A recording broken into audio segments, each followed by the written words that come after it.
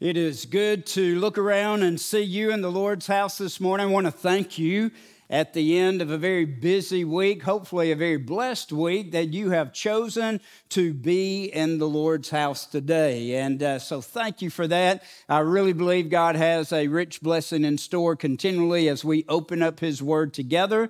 So let's turn in God's Word back again to the book of Philippians in the New Testament. Philippians chapter 4, verses 19 through 23 this morning. As you're turning there, several things. We are rolling out our 2024 budget to our church family. There's some hard copies scattered around in the gathering areas and foyers. You could pick one of those up. There will be an email coming to you with an electronic look at it. There's a letter right inside the cover sheet from me, and it will explain some important things. Among those are some Q&A times with the stewardship and personnel teams. And we do want you to overview. We want you to ask your questions. And then on the 17th of December, we pray we can have an affirmative vote so we have a plan financially to go into 2024. So that's one thing. Secondly, let me just thank you for your heart of generosity. You've proven it once again. Last week during the message, I shared a need of two college students, Matt and Brittany, who had committed to go to Poland for 6 months, January to June, in order to help a church there start a college ministry. They said yes. They had no idea financially how they were going to get there. And so it was going to take about $4,000 for that time frame for each of them. And so the president of our convention, Buddy Champion, challenged us. He said, if we just had 8 churches among Alabama Baptists to commit $1,000 for this couple in their journey, then they would not have to worry about their finances. And I said, I know Liberty Baptist will be glad to do that. So I committed Kyle's budget for $1,000. And he is smiling even more because you have been more than gracious and generous. You not only met that need, you went above and beyond, and every dollar that comes in for that young couple to Poland is being forwarded to First Baptist Trustful and trust that we're going to send them off in January. So you have a part in something that God is about to do in Poland through a local church ministering to college students. Now, how cool is that? And so continue to pray for Matt and Brittany as they embark upon this, and thank you for being generous. The trees out in the gathering area that have name tags for gift items for our people who will be ministered to through the Christmas gift shop. After the 9:15 hour last week, all the tags were gone. We had to resupply some of them.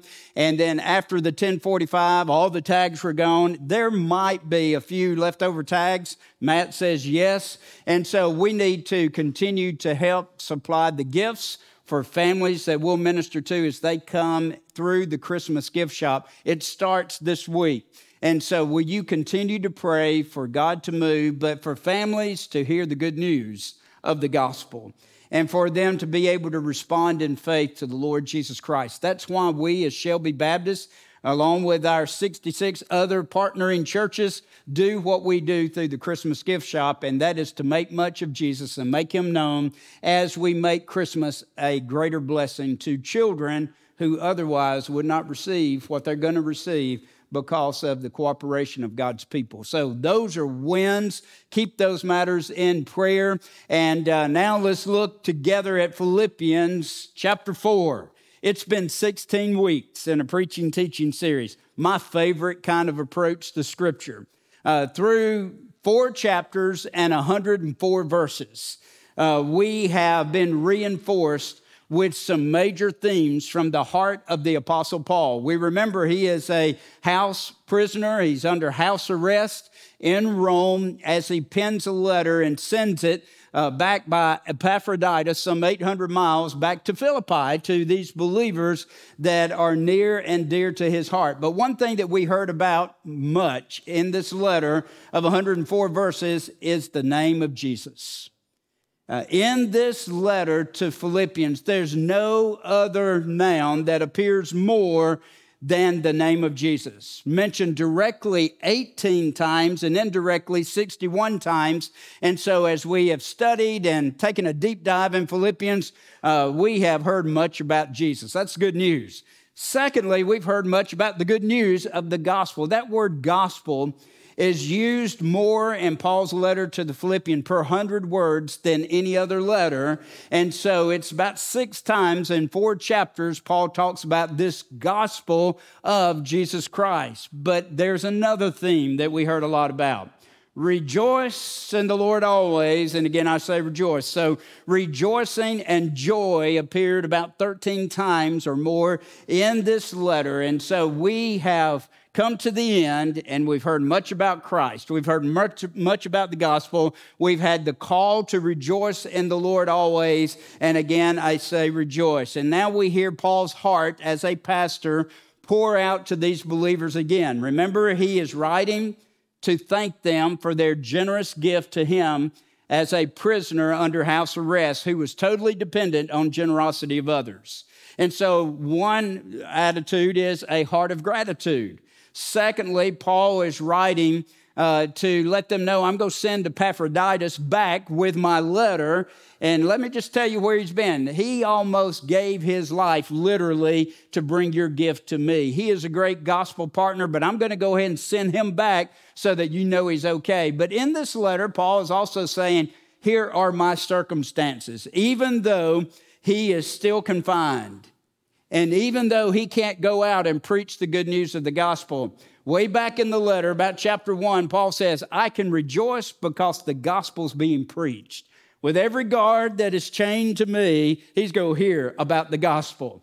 With every changing of the guard, the new one's going to hear. Everybody that brings me food, everyone that serves me. And so I can rejoice that the gospel is advancing.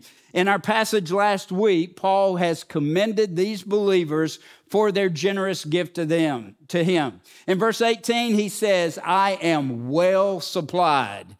And in fact, as their communication went, and they had to send either messengers or messengers with letters, Paul is writing them a receipt to let them know, hey, what you sent by the hand of Epaphroditus, I received. And not only did I receive it, boy, it was a well supply. It overflowed me, and your payment has been made in full. And so on the heels of commending them there, Paul shares verse 19. Because you have supplied me well, then this I know, my God will supply you well. Philippians 4, 19 through 23. If you're able to stand, let's stand and honor the reading of God's word. I'll read aloud. I ask that you follow along. Philippians 4, 19 through 23. And my God shall supply all your need according to his riches in glory by or through Christ Jesus. Now to our God and Father be glory forever and ever. Amen. And then a very traditional greeting of ancient letters, Paul says, greet every saint in Christ Jesus, those that are in Philippi. The brethren who are with me there in Rome greet you. All the saints greet you. All the saints, brothers and sisters in Christ in Rome, greet you. But especially those who are of Caesar's household. We'll come back to that. Then he said, the grace of our Lord Jesus Christ be with you all. Amen. Now, chapter 1, verse 2, Paul says, grace to you. And now in the last verse of this letter, he said, the grace, and he added a phrase, of our Lord Jesus Christ be with you. He bookends this letter with grace that we have in Christ. Let's pray. Father, help us have insight to the truth of your word. By your Spirit, give application to our heart, to our mind, to our desires.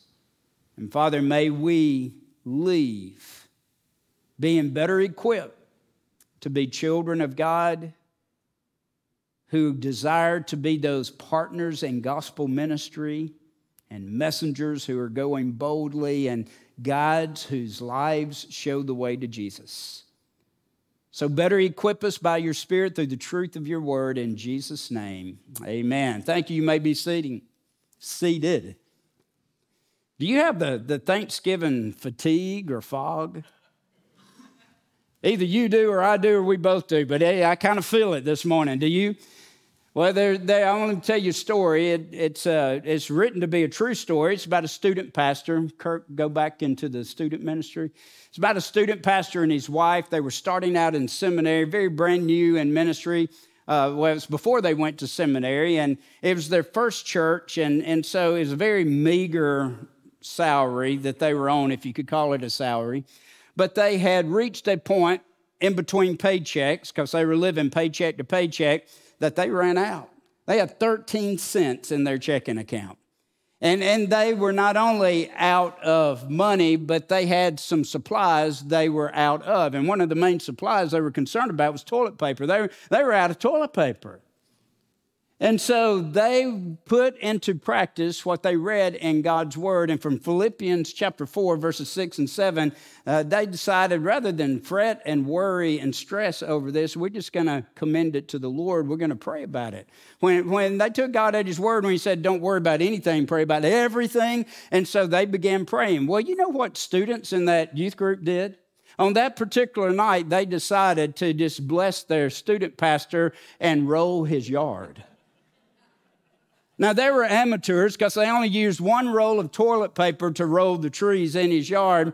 They put the package, the rest of the toilet paper on the stoop of the front door, and somebody knocked on the door. And you know what happens when they knock on the door? Everybody runs because you don't want to get caught. Well, when this precious wife opened the door, she just started rejoicing and praising the Lord because God had heard and answered their prayer. There on their front porch was toilet paper that they had ran out of. Now, you think that's a silly story, but I'm telling you, our God works in mysterious ways, right? And so you have some testimonies maybe that can partner with that kind of testimony. Our God is concerned about everything that's going on in the life of his children. And what Paul would tell us is this God, my God, he is a faithful God. And he's worthy to be trusted, even when it comes down to that last roll of toilet paper, or it might come down to needing food on the table, or it might come down to needing a job. It might come down to needing peace and contentment in the midst of a life that is chaotic. It might even come down to parents who are learning to parent by experience, and you go, oh no, what have I gotten myself into? And you're asking God about wisdom in order to know how to rear these children up in the nurture and admonition of the Lord. It might come down to learning to be content in a relationship in Christ in the midst of life that is unfair and really, really not easy, where there is trial and tribulation. But Paul would say, my God shall supply all your need according to his riches and glory in Christ Jesus. Here's the bottom line. Paul is saying that God will provide everything children of God need to live for Christ. So on your notes, we're going to break it down into three big principles as we deal with these last four verses in Philippians. And the first one is God will supply your need. Verse 19, and we're going to spend most of our time on verse 19 and just unpack it phrase by phrase. The very first word is a conjunction, and that means it connects verse 19 with verse 18. And verse 18, that's where Paul has just told these believers that I have all that I need. I have more than enough. I abound because of your generous gift to me. He's written them that receipt. Now, based upon him telling them, well done, based upon him telling them, your gift is well-pleasing to the Lord, and saying, it has blessed me above and beyond, Paul follows that with, and my God. And we don't need to read that too fast because we need to hear what Paul is saying. He didn't just say, and God will supply your need. He didn't just say the God of Jacob and the God of Isaac and the God of Abraham would supply your need. He didn't just say the God of this letter that I'm talking about will supply your need. Paul said, and my God, personal, intimate conversation. This God that Saul, the persecutor, met on the road to Damascus. The God that apprehended him and the power of the gospel that radically transformed him. Paul is saying, it's this God, my God, who will supply your every need. Paul is speaking from personal experience. It's as if Paul is saying, when I was being beaten with rods and I didn't know if I could endure, my God met me there, supplied my need there. When I was taking lashes upon my back and I didn't know if I could survive, my God met me there. In the cold nights when I didn't have food to eat, my God met me there. In the shipwrecks that I've been a part of and the boat just came apart and I was floating out in the water, my God met me there. With a thorn in my flesh that I begged God to take away, but he allowed that thorn to remain, a messenger of Satan to buffet me so that I could know that my God would meet me there. This God who met my need, even though I am locked up in a house and I'm a prisoner in Rome and I cannot reciprocate by meeting your need, I know this, my God who met my need will supply your need. And that's the promise that Paul is giving. That's good, isn't it?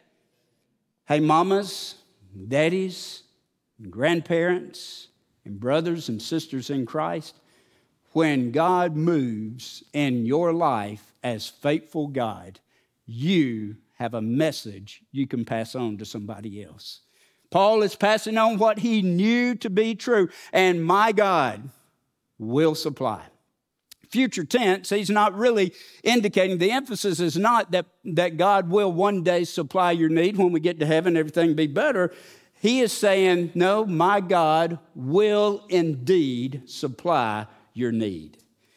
You have given sacrificially, you have given generously, and I know without a doubt, because you have sought first the Lord Jesus Christ, the gospel mission, and the kingdom of God, that this God, my God, our Father, he is going to supply your need. My God will supply your need, your every need.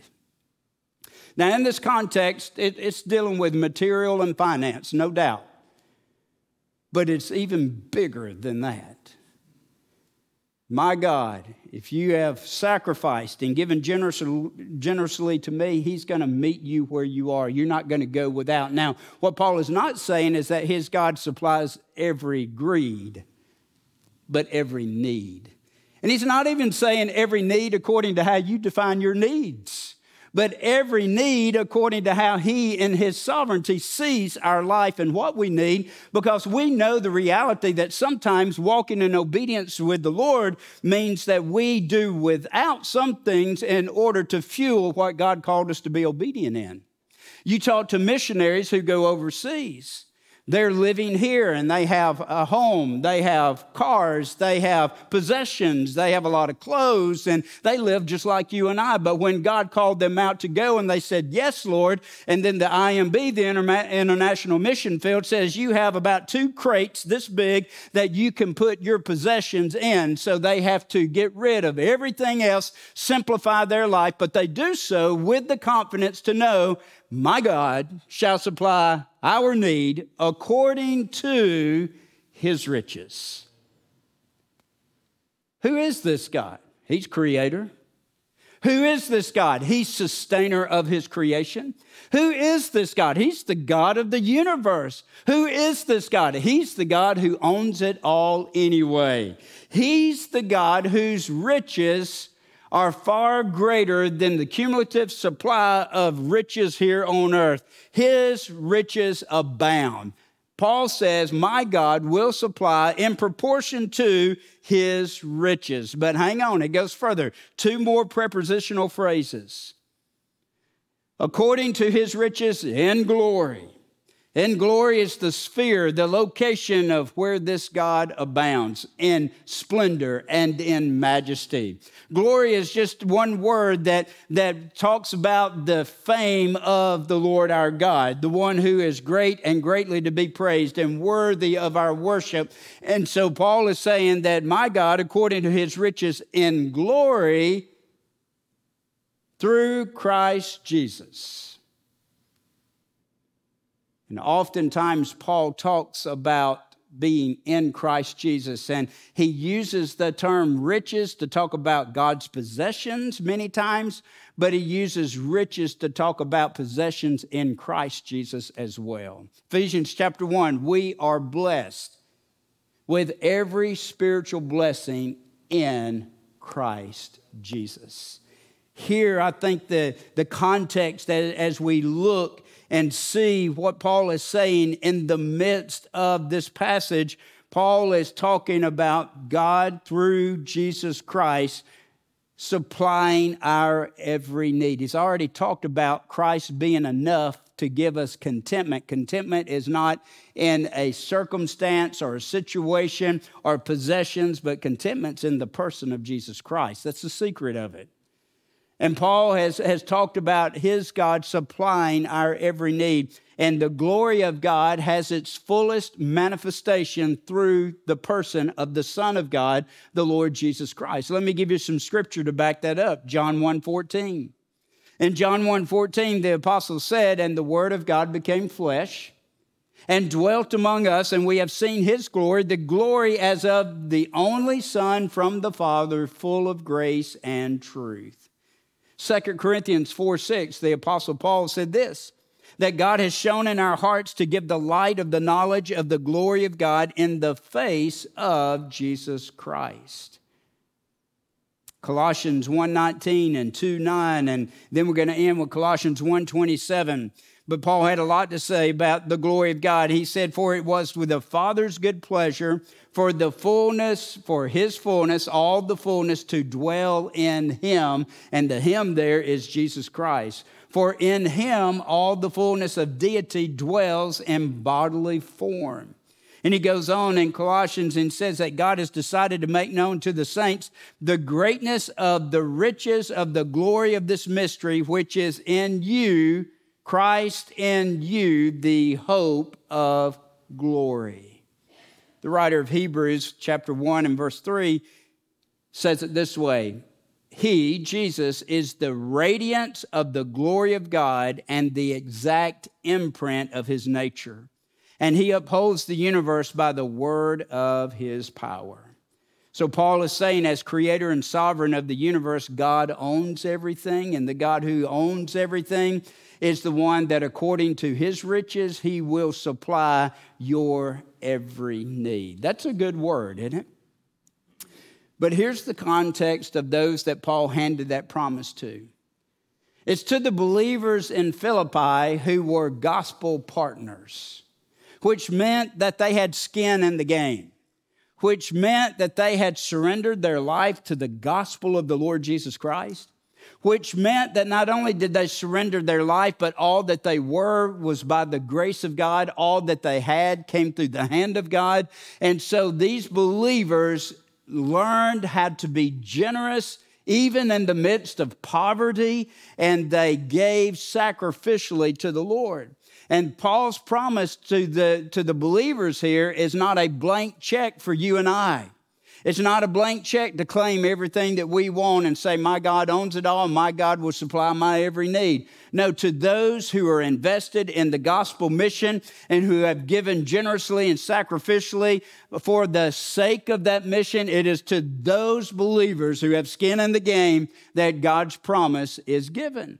And so it is not name it and claim it. It is not a health and wealth gospel context. That is an unbiblical concept. Paul is just simply saying, if you sacrificed in order to give to this gospel mission, then this I know, my God, who owns everything, is going to be faithful to supply your every need as well. How does he know that? He's lived it out. He's been in those moments to where he had little and he was even cold and hungry, but God sustained him with sufficient grace and sufficient supply there. And his promise to these dear believers is, well done. Your gift is a offering to the Lord, well-pleasing to him. But know this, because you've given to the Lord and on behalf of the gospel mission and partnership with me, my God, the God that we serve, will supply all your need. God will supply your need. Number 2, verse 20. The rightful response from that kind of promise, that is to a people who are partnered with the Lord in the gospel mission with God's people, is God will glorify himself. Verse 20. Now to our God and Father be glory forever and ever. Paul went from my God to our Father. You see the connection? Paul says he's not just my God, But as a child of God, he is our Father, and he receives all the glory. God will glorify himself through his people and in our circumstances every time. Kirk shared a verse from Romans 8:28 and 29 a while ago, is that all things work together for good for those who love God and are called according to his purpose. All things are not good, but they do work together for good, for God's children, but they work together ultimately, not just for our greatest good, but for God's glory. God will glorify himself. And there's coming a day, history is going somewhere. We're moving forward to that Philippians 2 moment to where every knee will bow and every tongue confess, those in heaven, those on earth, and those under the earth, that Jesus Christ is Lord. And so Paul is saying, hey, the purpose of our God, our Creator, our Father, the one who is able and sufficient to meet our every need, the purpose is that he brings glory to himself in your life and through your life. And one of the greatest ways God gets the glory is that when sinners condemn because of their sinfulness and their guilt and sin, who deserve the wrath of God, are rescued by the blood of Jesus through God's gift to us through his Son. When we are rescued in salvation, that is the greatest glory that God can receive, when guilty sinners are redeemed by the blood of the Lamb, his only Son. God will glorify himself. Paul has reflected on God's glory throughout this letter. And you write down chapter 1, verse 11, Paul was talking about being filled with the fruits of righteousness, which are through Christ Jesus, or Jesus Christ. And then he used this phrase, to the glory and praise of God. Being filled with the fruits of righteousness as a child of God through Christ Jesus brings glory to God. Paul said also in chapter 2, verses 10 and 11, what I quoted a while ago, that it's through that name of Jesus that every knee will bow, every tongue confess. When we confess Jesus Christ as Lord, it is to the glory of God the Father. And then in verse 13 of chapter 2, Paul reminded us it's God who works in you both to do and to will according to his good pleasure. We could say according to his glory of being glorified in that. And now here in chapter 4, verse 20, now to our God and our Father be glory forever and ever. When we think, as Kirk talked about in the prayer time, of God's riches that have been lavished upon us through Christ, what else is there to do but to give thanks and praise and worship his name? And that's what Paul is reminding us. This God, as he moves in the power of the gospel through Christ in our life, brings glory to his name. But there's a third point. The third point is God will further his kingdom. We need to be careful not to read through greetings at the end of an ancient letter too quickly, because they have some depth to them. And if you're like I am, the temptation is, as we're finishing up a book of the Bible and we're reading chapter 4 and we get to those verses 101, 102, 103, 104 of this book of the Bible, and he starts saying greetings in the name of, and greet this one and greet that one, we just kind of read it quickly and go on. But let me break that down for us. What Paul is doing in this greeting is he's connecting believers in Rome with believers in Philippi, some 800 miles away. And he's reminding them, hey, we're not in this alone. There's a gospel movement that's pretty big here, and you're connected to one another. Miles may separate us, but we're together in Christ and we're together in mission. And you have proven that gospel partnership by praying for, by encouraging, and by giving and sending Epaphroditus to me. And so as Paul is greeting them, he's connecting them. And it's a reminder to you and I that our brothers and sisters in Christ and other local bodies of believers are essential to you and I in our journey of faith. The brothers and sisters that we have as Liberty Baptist family are essential to our journey with faith. We need each other. And the other part of the good news is we're not alone. The body of Christ is on the move, alive and well, globally And God will accomplish his purpose for his glory through Christ, through you and I, the people of God. He's going to further his kingdom. Break it down. Greet every saint in Christ Jesus. So he's sending a letter from Rome to Philippi, and he tells them, greet every saint. He doesn't say all the saints. And we're splitting hairs here, but it's important. Every saint. In other words, each and every one. Paul could probably list many of them by name. Greet each and every one because they're all near and dear to my heart. Greet each and every one, very personal to him. Saint, those who have been saved and set apart to live a life for God's glory in this gospel mission. And then he said, the brethren who are with me greet you as well. He doesn't name them. We don't really know who they are. But Epaphroditus is probably sitting in the room.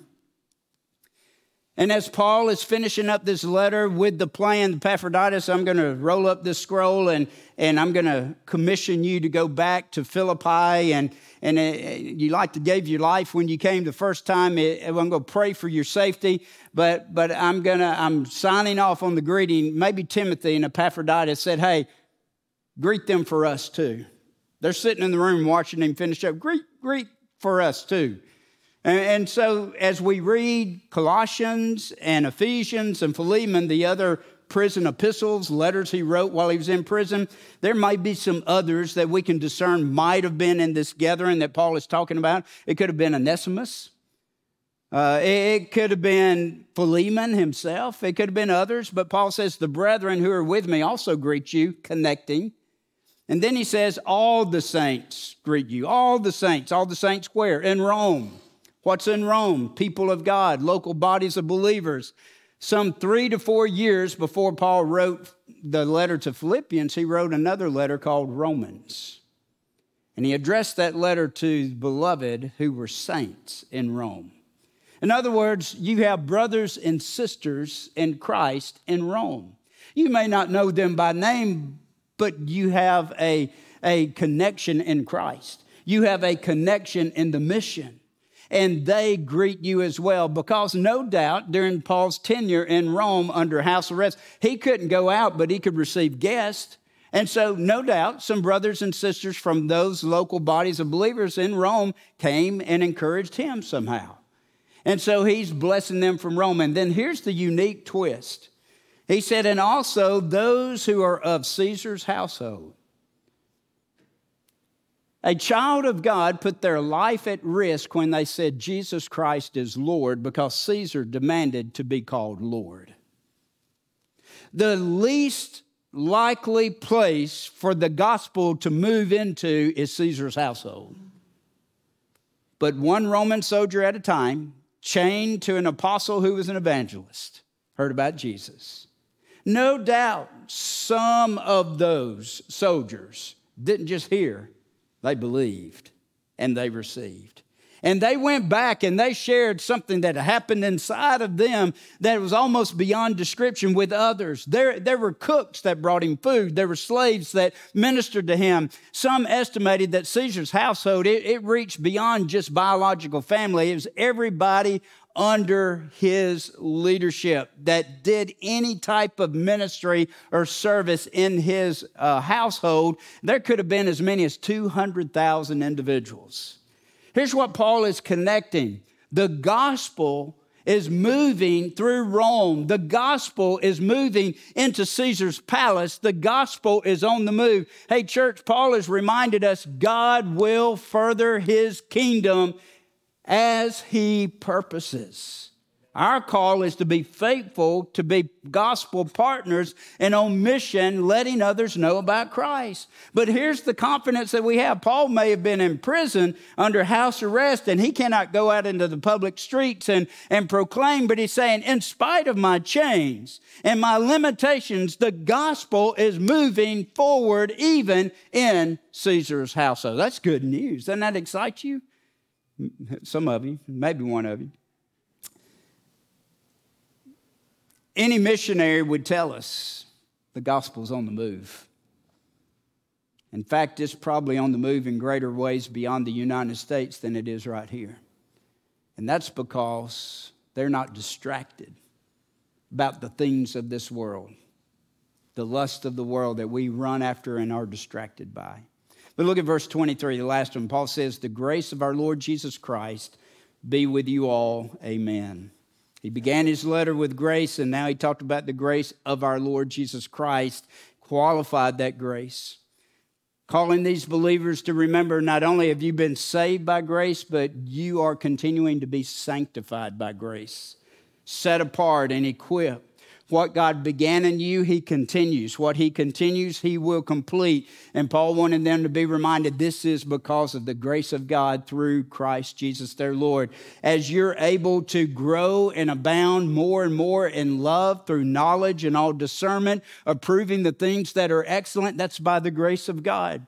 As Paul's prayer was that they would be filled with the fruits of righteousness, that's only by the grace of God. As Paul's call was for them to walk worthy of the gospel of Christ, that was only by the grace of God. As chapter 2 called and commanded believers, esteem others better than yourself, more significant than yourself, do nothing out of vainglory and selfish ambition, that's only by the grace of God. When Paul called us to take this mind upon us that is also in Christ Jesus and embrace humility, that is by the grace of God through Jesus Christ our Lord. When Paul called us to exalt Christ with our words and say Jesus is Lord, that is by God's grace. When he commissioned in his personal testimony that he presses on, forgetting that which is behind, reaching forward to that which is ahead, pressing on for the prize of the call of God in Christ Jesus, that is only by the grace of God. When he commanded us to rejoice in the Lord always, that's by God's grace in Christ Jesus. When he commanded us to stop worrying and pray about everything and experience peace that passes all understanding, that is by the grace of God. When he commands us to think on these things, right things, that's by the grace of God. When he talks about being content throughout life's circumstances through the person of Jesus Christ, that is by the grace of God. When he commissions us to be part of the gospel mission and be partners of the gospel, we do so by the grace of God. When he talks about offering our gift to the Lord as an act of worship, that is by the grace of God. And when Paul says, my God shall supply all your need according to his riches in glory in Christ Jesus, that is by the grace of God. And so we could just sum up the whole series and say, oh church, we have much to be grateful for, that in Christ Jesus we can rejoice in the Lord always. And again, I say rejoice. Amen? Today I pray that your hope is in Jesus Christ, because in Christ all those graces are possible. And let me define biblical hope lest we be confused. It's not a hope so. It's not like I hope my team's going to pull this out. All right? Were you with me? There's a lot of that going on last night. Some won, some lost. So anyway, here's biblical hope. Confident expectation and a guaranteed result that changes how you live. Confident expectation and a guaranteed result that shapes how you live. Paul says, you're on the winning team. Therefore, you can rejoice in the Lord always. And be sure of this, my God, our Father, will supply all your need according to his riches in glory through Christ Jesus when you are partners in the mission. Let's pray. Father, we pray that you will give application to the truth of your word.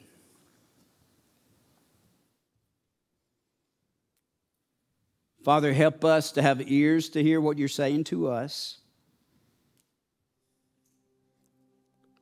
All of us face opportunities to be distracted from your promises, to be distracted from your person, to be distracted from the mission. And Father, help us to identify anything that's distracting us this morning. And by your Spirit, help us to take a next step of a positive movement forward. To be obedient, even if it calls us to sacrifice, change habits, do things differently, but knowing, Father, where you call, where you guide, you always provide. And that we could step out in faith to serve you, step out in faith to trust you, to believe your promises that what you started when we were born again, you continue no matter how we feel or what life is doing. We can be confident you're still at work. To take you at your word, to know that, Father, you're at work, enabling us to desire and to do your good pleasure. For some of us, Father, that means that we need to make some adjustments so that we live worthy of the gospel with which we're called. For others, it may mean to resist worrying and pray more fervently, letting our requests be made known to you with thanksgiving in our heart for what you've already done, and experiencing peace. For others, it may mean direct our thoughts toward the right things that we identify in Philippians 4:8.